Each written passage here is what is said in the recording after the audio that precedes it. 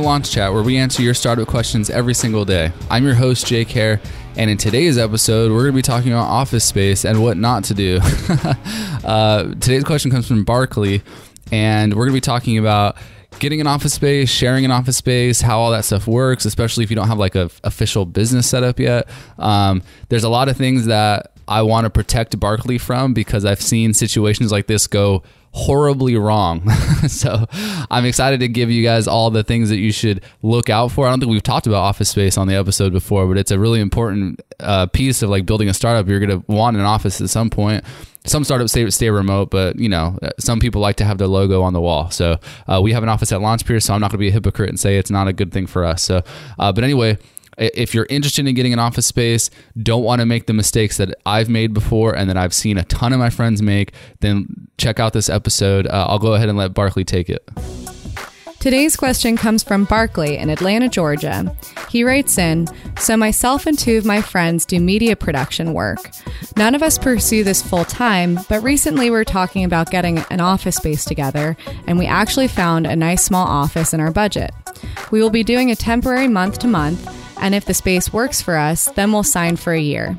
I told the property manager, and he said he needs our business name. None of us make enough money to require becoming a business at the moment. He then told me that whoever signed the lease would be liable for anything that happens, and I would need to claim taxes differently. Should I be okay with renting the space for 2 to 4 months under my name until we figure out if this will be a long-term thing? Hey, Barkley. So great question. I have a few very strongly worded opinions about this, so bear with me as I answer this question.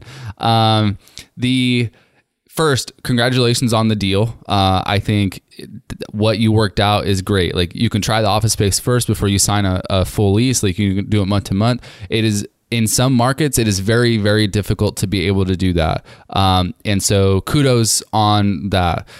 The commercial real estate game is a huge pain in the ass. I'll be totally honest with you. Like, it is not anything like renting a house. Like, I'll give you an example. My wife and I moved back from North Carolina down to Charleston, like not that long ago. I think it was like a few months ago.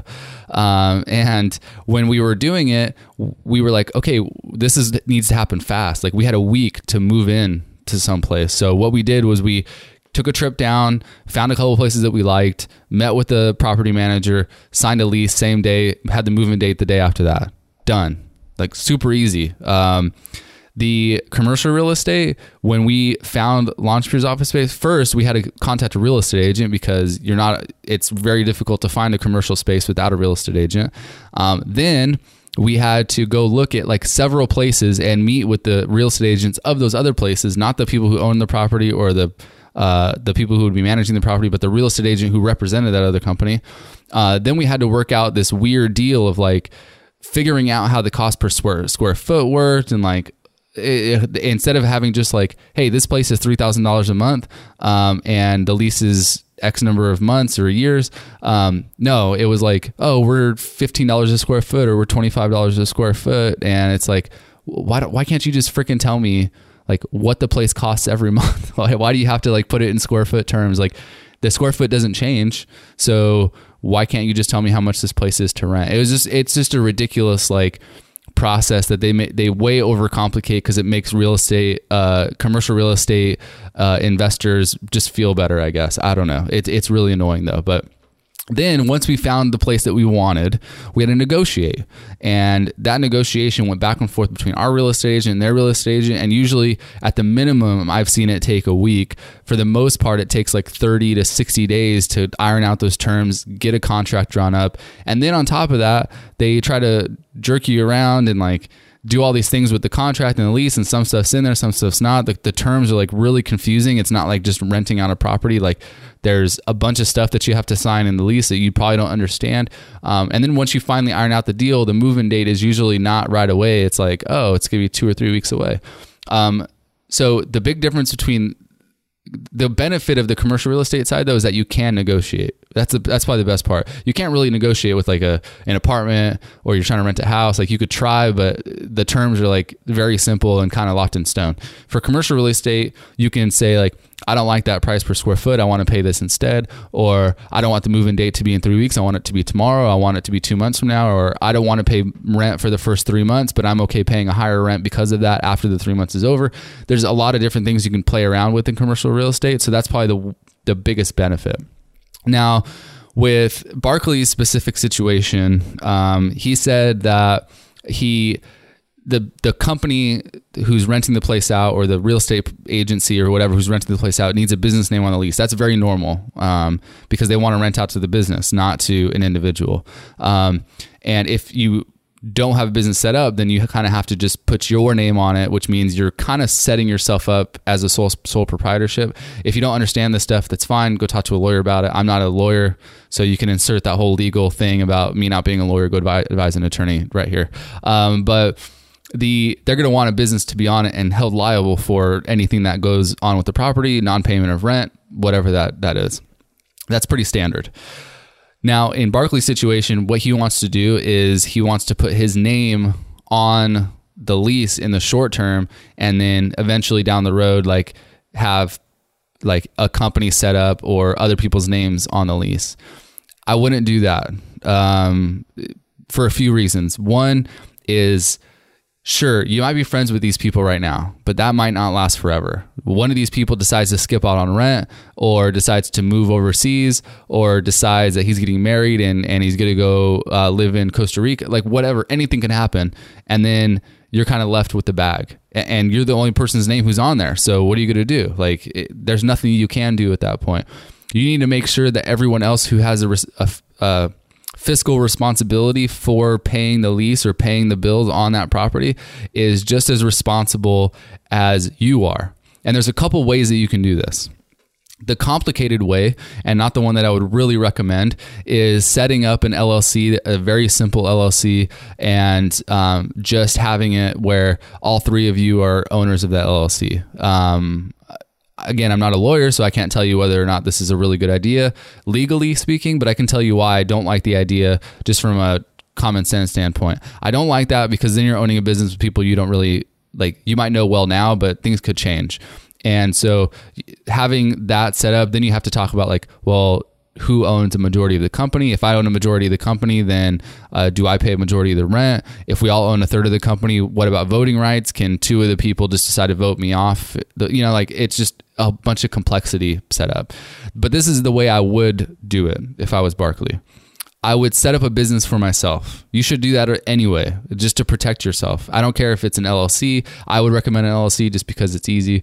But again, I'm not a lawyer. I would set up an LLC and just like start that whole process. It's not that expensive. It's pretty easy to do. You can go to LegalZoom and do it really fast. You can even file the paperwork yourself. I ended up filing the paperwork for myself and just had an attorney look it over after the fact. It's very simple to do. Once you do that, then I would go ahead and sign the lease, but make sure that you have a like contract written up with those two other people that you're going in with, that they're subleasing the space from you. And it's really easy to find. You can find sublease agreements online, and basically a sublease agreement is just saying like, I am the person renting out this property, like Barkley, I'm the person renting out this property. I'm paying all the bills. I am subleasing this portion of the space to you, or I'm letting you use the space for these purposes, and in exchange for that, you're going to be paying me however many dollars a month, and that could be month to month, that could be for a year, it could be for 2 years, it could be as long as you want, but make sure that you have that contract drawn up. So if I was going to be in Barkley's shoes, that's what I would do. Set up your business. It sounds like you're the one that's responsible for setting all this stuff up anyway. Set up your business. You should do that anyway to protect yourself. And then I would sublease parts of that space out to those other people who are in the space with you. And this is kind of what co-working spaces do anyway. Like the co-working space is the one that's renting out and paying the bills for the whole property. They're essentially subleasing out seats or spaces or access to the space to different people in that space. And a lot of them do it month to month. So it's really no different than that. But this is going to protect you in case one of them decides to skip out. Sure, you're not going to be able to like go chase them down. You can, but it's going to be very difficult and the process is going to suck.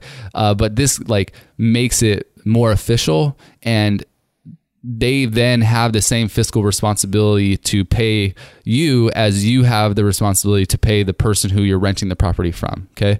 So anyway, Barkley, hopefully that helps. For any of you trying to get space, it's a really terrible, annoying process. But once you find a space, it's worth it. And it's just deal with it.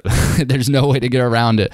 There's been a lot of companies who've tried to make the commercial real estate process better. If you're trying to build something like that, good luck. It's a very hard process. But anyway, good luck, Barkley. Make sure you protect yourself.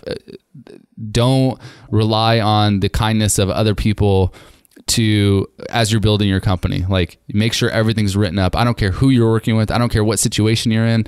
Just make sure you protect yourself and the people you care about. If you have a family, make sure you're protecting your family. The last thing you want to do is get screwed over because you didn't have a contract signed up. Thanks for listening to this episode of Launch Chat. If you enjoyed the podcast, we'd really appreciate it if you gave us a rating or review on iTunes. Every time you give us a rating or review, it helps us spread the word about the podcast. And the more founders that can listen to the show, the more founders we can help with the answers that we give on the podcast. And also, it means the more questions that we'll be able to answer. And I'm sure you have the same question that a lot of entrepreneurs have. And the more questions that we can feature on the show, the better the show will be. So if you've already given us a rating or review, we really appreciate it. And if you haven't yet, please go ahead, rate us or review us on iTunes. And if you have your own questions about building your startup, whatever they are, head over to launchchat.io and record your question, or send us an email at hello@launchpeer.com and make sure you mention the podcast in the subject line of the email.